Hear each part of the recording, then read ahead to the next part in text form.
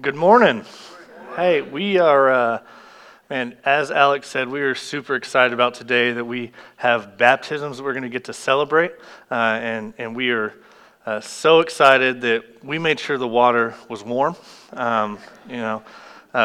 thought about keeping it cold, making sure they're really committed, but no, we warmed it up for them. Hey, because we were having baptisms today, I thought it would be fitting today to look at a part of Scripture that kind of describes baptism. That is Ephesians chapter 2. And you can go ahead and turn there in your Bibles, scroll there, open up your app if you want. But what I want to do today is, we don't always do this, but I want to read the full text, the first 10 verses of Ephesians chapter 2, and then I want to spend the rest of our time diving into this Scripture, verse by verse, and really unpacking what this Scripture means. And so, Ephesians chapter 2, verse 1 through 10. It'll be up on the screen. And you were dead in the trespasses and sins in which you once walked, following the course of this world, following the prince of the power of the air, the spirit that is now at work in the sons of disobedience, among whom we all once lived in the passions of our flesh, carrying out the desires of the body and the mind, and were by nature children of wrath like the rest of mankind. But God, being rich in mercy because of the great love with which he loved us, even when we were dead in our trespasses, made us alive together with Christ. By grace you have been saved, and raised us up and seated us with him in the heavenly places in Christ Jesus, so that in the coming ages he might show the immeasurable riches of his grace in kindness towards us in Christ Jesus. For by grace you have been saved through faith, and this is not your own doing, it is the gift of God, not a result of works, so that none may boast. For we are his workmanship, created in Christ Jesus for good works, which God prepared beforehand that we should walk in them. God, I pray today that as we proclaim your word, God, that you would be glorified, that we would be edified, and you would change our hearts through the power of your Spirit. Amen. All right, so I think everybody loves a story with a hero. All right, everybody loves this defying the odds type of story, this redemption story where at the end of the day, at the end of the story, we can celebrate because the good guys won, right? That's what we love. If you think about any iconic movie or book, if you think of any iconic story, it usually follows that plot line, right? So think about this plot.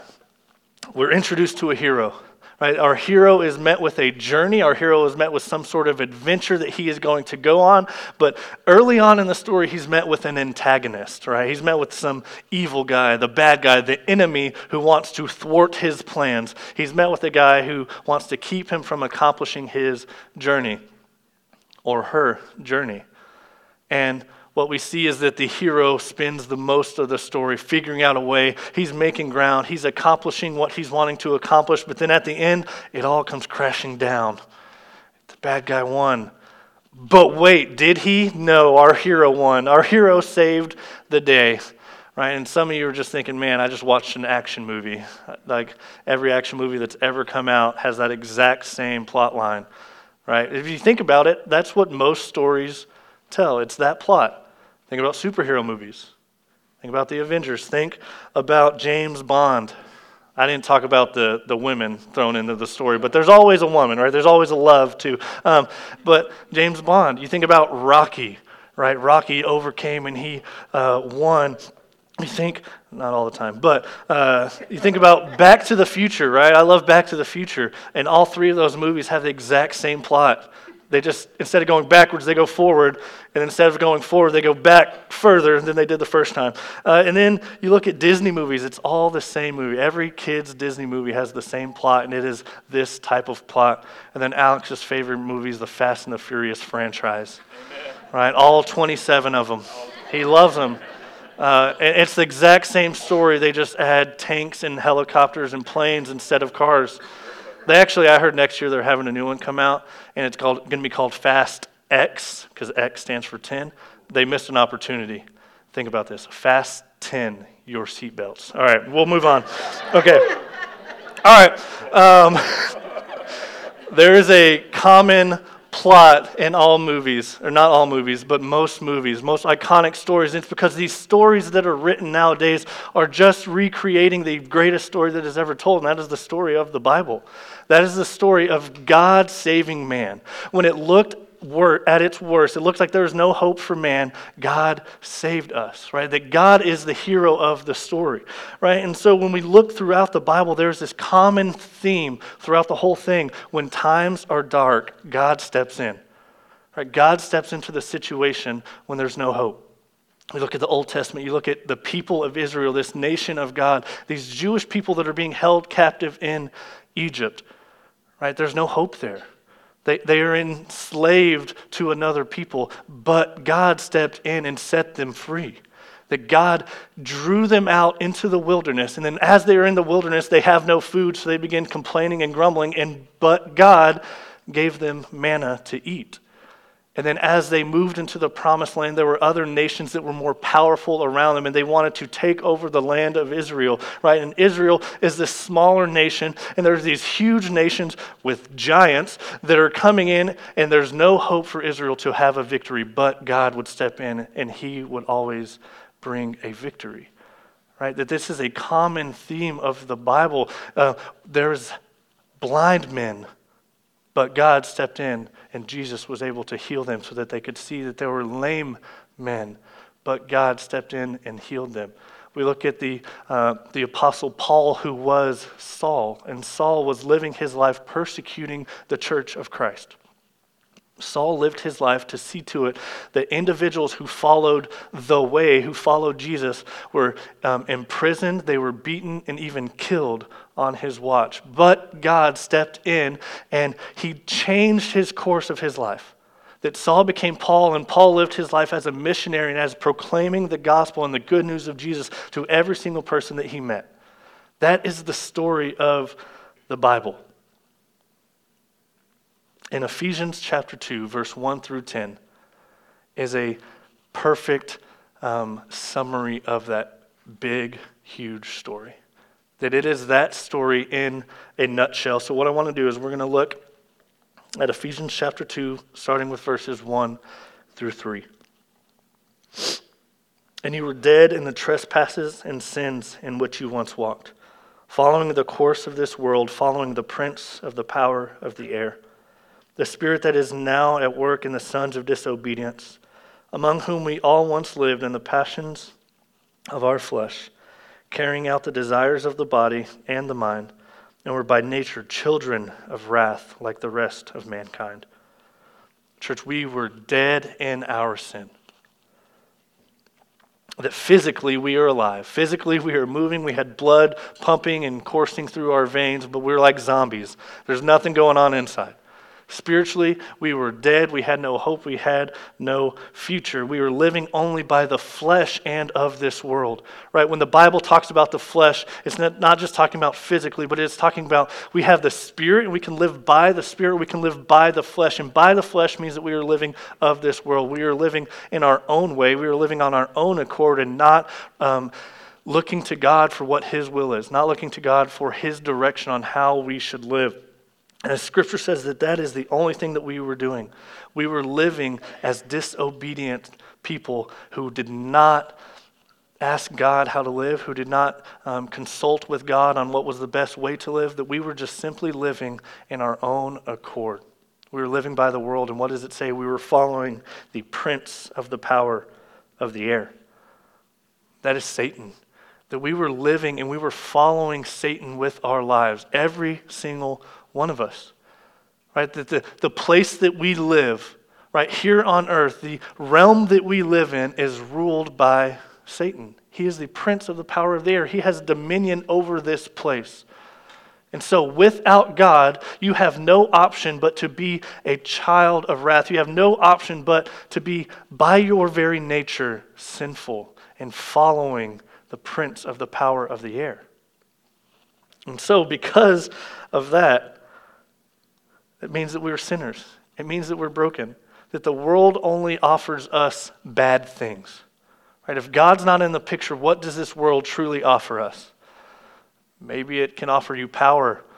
Maybe that's what the world is offering, is saying, hey, you're going to be successful if you can have power. Well, what does power lead to? Power leads to things like slavery. Power leads to things like putting other people below you so that you can step on them to get to where you want to be. And with power comes things like greed, that you want everything that you want. That with power comes the idea that I need to have all these possessions. I need to have all the money that I can get. And I don't care if I take advantage of other people to get it. I was going to say a different word. I don't care if you take advantage of other people. You don't care about other people's feelings, but you are simply worried about yourself. And so that power, that greed, it leads to corruption. It leads to corrupt hearts. It leads to governments that take over and deal with their people poorly. It deals with people where relationships are based off of what we can do for ourselves. That this is an idea of sin, that this is an entire worldview of sin. This world only has its desires of evil, and those desires lead to death. This world claims that it can satisfy you, but it is just the blind leading the blind. This world doesn't have the answer, so if we are following this world with our desires and our passions and the way that we live, we're going to end up with death. We're going to end up in hell. And so because of this, because that we walked in sin, we deserve the wrath of God. We all are deserving of God's wrath. Right? See that God is a holy God, and the punishment to our sin is the wrath of God. It is the wrath of a just God. God is 100% just. He is 100% righteous, and He is 100% holy. And so if we sin against God, there is a punishment, and that punishment is God's wrath, and we all deserve it. Every single one of us. Nobody in here, I don't care if you've been going to church since 9 months before you were born. You deserve the wrath of God. Psalm 53:3 says that there is none who does good, not even one. Romans 3:23 says that for all have sinned and fall short of the glory of God. Romans 6:23 says that for the wages of sin is death. Death is the result of God's wrath. Death is what we deserve because of our sin, that our sin had to be paid for, that there was a debt that needed to be paid, and that debt is death. And each one of us deserve it. All of us have earned that punishment. We have earned eternal separation from God the Father in hell. In Genesis 3, right, the fall of man, we hear the story of Adam and Eve. They ate of the fruit which God told them not to eat of. Right, and in that moment, sin entered the world. Sin entered the cosmos of the universe, but sin didn't come alone. Sin came with its punishment, which was death. Right? Death did not exist before sin. But because of that sin, there's a punishment. And so we are all dead. We all deserve death. That spiritually we are children of wrath. That spiritually, by our very nature, from the moment we are born, we are sinful. Now, you look at a baby.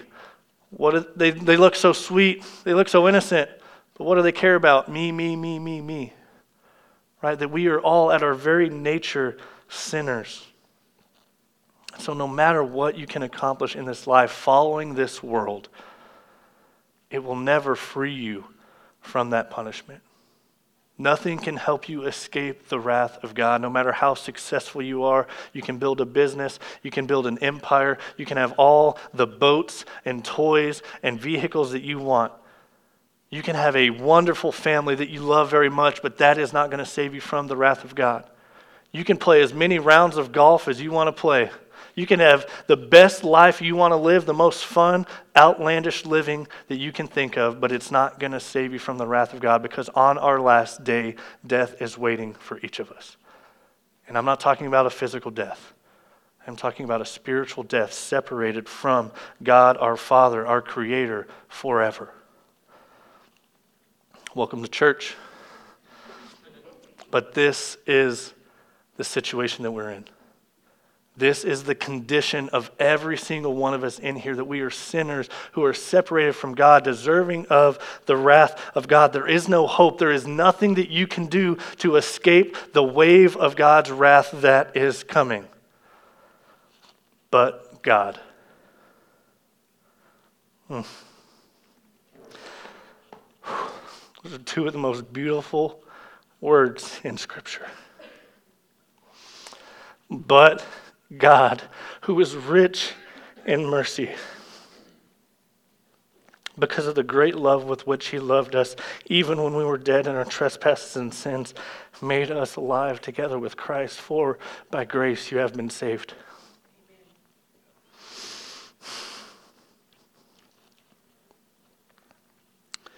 We were helpless and we were hopeless. We were following a blind person telling us that they were leading us to life. That's silly. Don't follow a blind person.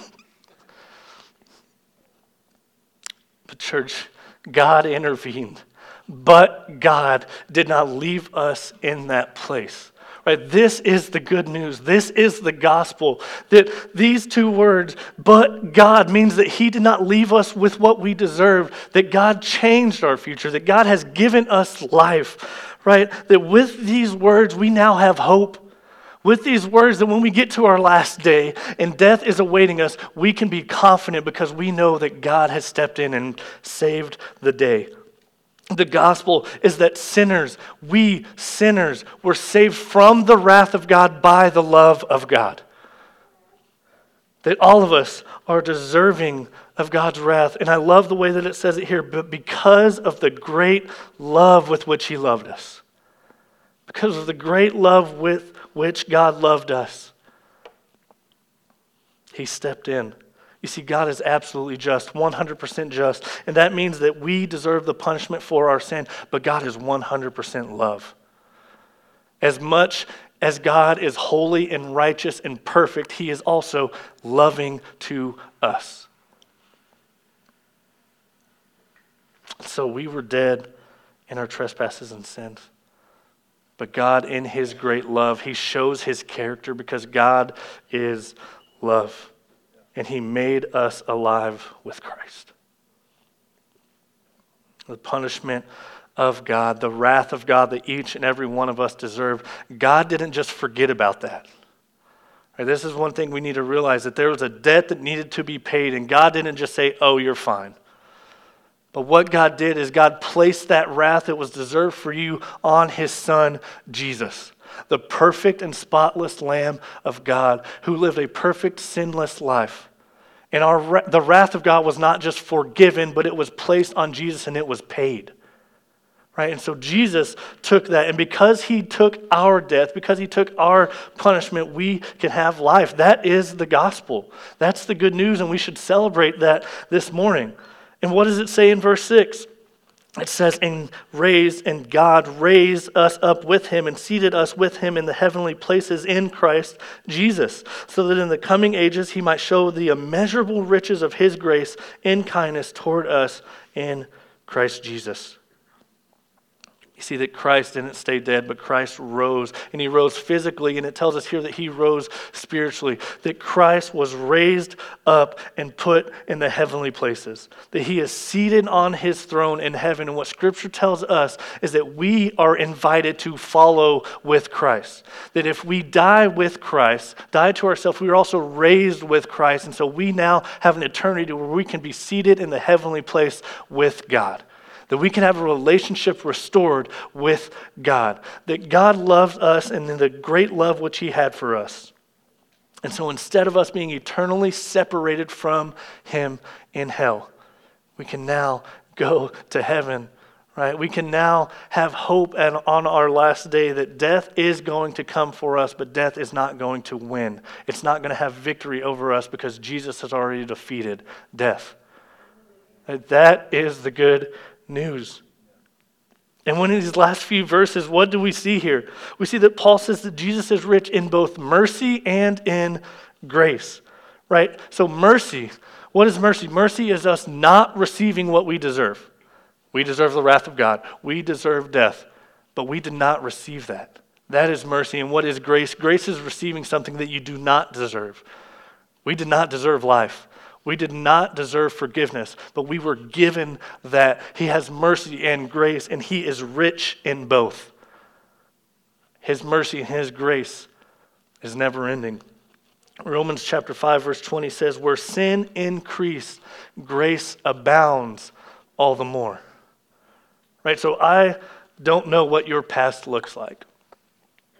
Right? Maybe you have a past full of sin. All of us have a past full of sin. We were all dead. But I don't know what your past looks like. I don't know the sins that you committed. I don't know how many sins you committed. I don't know what spectrum of sins you committed, but His grace abounds. God's mercy and God's grace is immeasurable. His bank account makes Warren Buffett's look like a piggy bank. So maybe you would say, sitting here, I've done so much bad in my life, that I'm so sinful. Any sin out there you can think of, I've committed it. I have hurt people. I've made mistake after mistake, that any person who gets close to me, I end up hurting them. I take advantage of these people. I have done X, Y, and Z. Maybe you don't even think you are deserving of forgiveness. And what I would say to you is that you don't. None of us do. None of us are deserving of God's forgiveness, but God is rich in mercy. But God is rich in grace. But God has a great love for you and for me. That is the nature of God. That is the gospel, that God is good and we are not. God is the hero of the story. Let's move on to verse 8 and 9. Verse 8. For by grace you have been saved through faith. And this is not your own doing. It is the gift of God, not a result of works, so that no one may boast. So Paul makes it clear here to all who are reading that God gets the credit. That God gets the glory for us being saved, because it is His love and in His grace that saves us. Right? It calls it the gift of God. You don't earn a gift. If you earn a gift, it's called a wage. Right? But a gift is not dependent on the recipient. The gift is dependent on the giver. The gift is dependent on the person who is giving the gift. It is out of the goodness of their heart. It is out of the love that they have for the recipient that the gift is given. We couldn't earn a gift. This isn't Santa Claus where he checks if we were good or bad. This is Christ who loved us, and out of the overflow of that love, He has given us the gift of grace. He has given us the gift of life. And this is such an important verse because this deals with any thought of self-righteousness that we may have. It deals with any idea that we have been good enough to earn salvation, that we have been good enough to earn God's love. You can't. You can't do anything to earn God's love, and you can't do anything to get rid of God's love for you.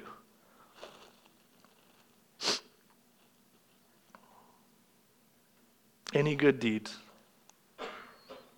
any church going that you have done, any Bible memorization that you have done, any charity that you give to, any knowledge of God that you have will not save you from God's wrath. The definition of sin is to miss the mark. Right? That's, if you look back at the word sin, it means to miss the mark. It's this idea of archery, right? So you have this target. It's a really small target and it's really far away, right? It's hard to be perfect. But sin actually means that when you draw your bow back and you release that arrow and you shoot at that target, sin means that you miss. You miss the mark. Now, does it matter if you miss by an inch or you miss by a mile? No, you missed. You missed the mark. You didn't hit it. You weren't perfect. You didn't live your life exactly how God wanted you to live. Right? So if you were really, really close to being perfect, you're still a sinner. You still have the wrath of God to look forward to. So however much you go to church, however much you try to be a good person, that's not going to save you. It is only the gift of God's grace that saves you. Scripture says what? That you were dead. Now here's the deal. I don't hang around a lot of dead people. But from my understanding, dead people don't do much. Dead people are just kind of dead, right? So what that means is that if you were dead, how are you going to earn salvation? If you were dead, I don't think there's much that you can do to where God would be like, you know what? I love that one.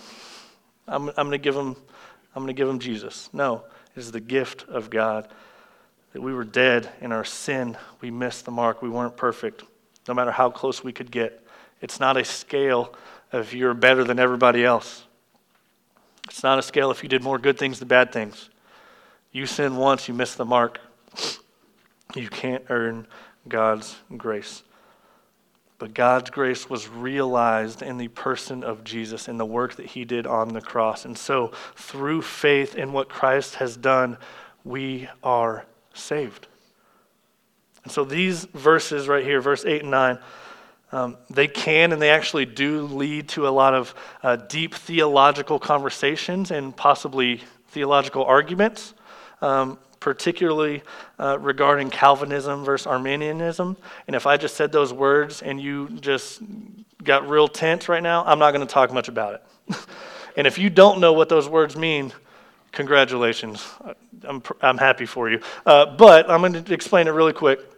Calvinism basically just means predestination, that God has put everything in motion, that God causes everything to happen.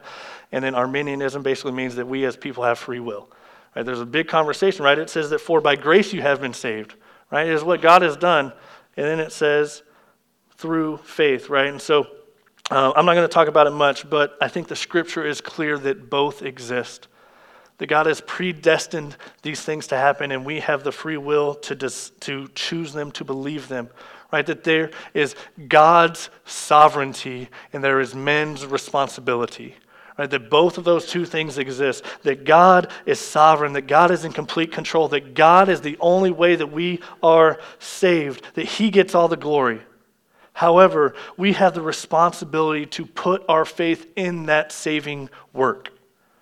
Right? That is in here. That's exactly what the scripture says, and I want to share an illustration and then I'll move on. Imagine that you were running in the street. You got hit by a bus. Sorry, it's a bad day for you. You got hit by a bus, and next thing you know, you wake up, you're in an ambulance, you see there's things beeping everywhere, you're hooked up to things, there's EMTs all around you, and they just tell you, hey, 10 seconds ago, you were dead. We just did the thing to you, and you are now alive, but 10 seconds ago, you were dead. And so here's the deal, you're in bad shape. You're bleeding everywhere. We're trying to subside the bleeding so that you don't bleed out. You got some broken bones, so we're on our way to the hospital. We're going to take care of you. We're going to straighten that out. We're going to do surgery. You're messed up. But we're going to make sure that you don't die. We're going to make sure that you are alive. We're going to make sure that you live through this. You did nothing to save yourself there. All you did was run in the street and made a bad decision. But at this point, all you need to do is not get out of the ambulance. Your only role at that point is to accept that you have been saved and not say, hey, can you pull over? I'd like to get out here. Right? That is what it means for us to have the free will to accept what God has done, that God has saved us. He gets all the credit. You get zero credit for being in that ambulance, having your wounds bandaged. You get zero credit for hooking yourself up to the IV and to giving yourselves medicine. You get zero credit for that, but you have to accept that saving.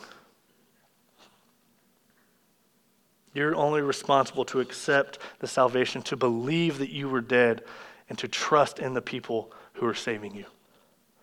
So we are saved by grace through faith so that none may boast.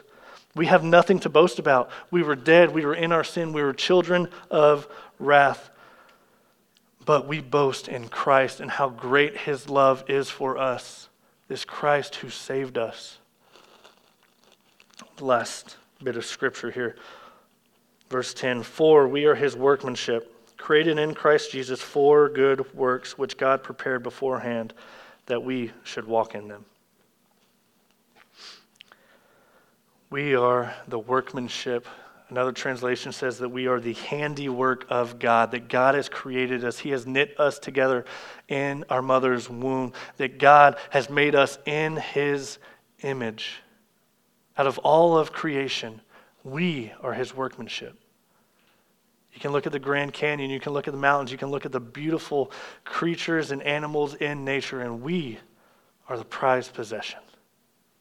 We are his workmanship. He made us and he saved us, and he did it for a purpose. He did it for good works so that we would walk in them. We weren't saved by good works. We just covered that. I'm going to say it one more time. You are not saved by good works. No matter how good you are, it can't save you. But we are saved for good works. We are saved and we are repurposed and we are given a mission. We are given a calling to live for God. John Calvin says, "It is faith alone that justifies, but faith that justifies can never be alone." If we have a faith that justifies, it comes along with some fruit. It comes along with a life that is serving God. It comes along with a desire to love others, to serve others. Because God saved you, you are called to live for him. All we knew was our sin. All we knew was disobedience and wrath and evil. But God has given us a purpose, and so we are to walk in obedience. We're to walk in the ways of the Lord, not the ways of the prince of the power of the air. That we are called to serve those around us, to love others with the love of Christ. And we are called to tell others of God's mercy, of God's grace, of God's love that he has for us and for other people. We are invited into the story.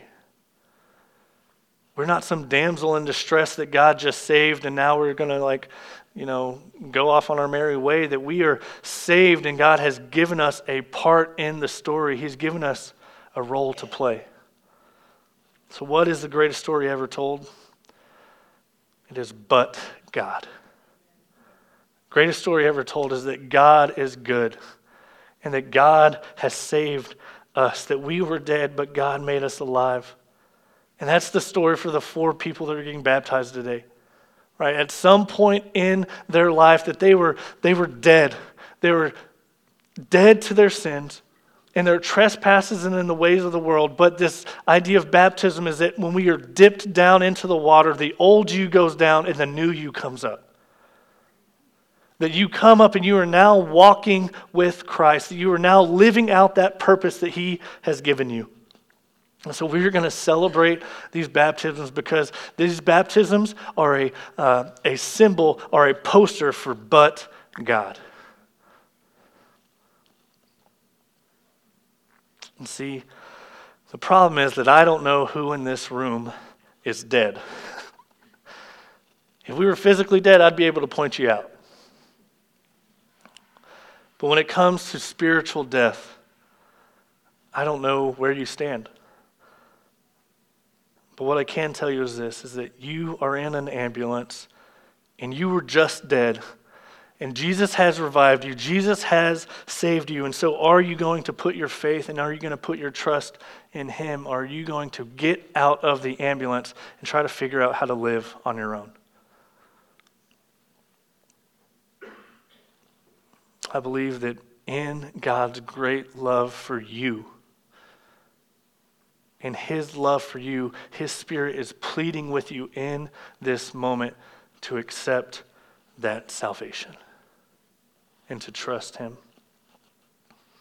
Let's pray. So if you have never put your trust in Jesus, I encourage you to do that today. I encourage you to do that right now. That in this moment, as the Spirit is leading you and the Spirit is drawing you into that relationship, I pray that you would choose life. I pray that you would allow God to save you, that he has already offered it. He has already done everything necessary to do it. Don't reject that gift. Christ took the wrath of God upon himself that you deserved, and that is the love that he has for you. And if you are a believer, I pray that this would be a reminder of the love that God has for you when he saved you, the love he has for you right now. And God, I do pray that you would get all of the glory, Lord. There's nothing that we bring to the table. There's nothing that we can offer you of any value. Our good works are as filthy rags.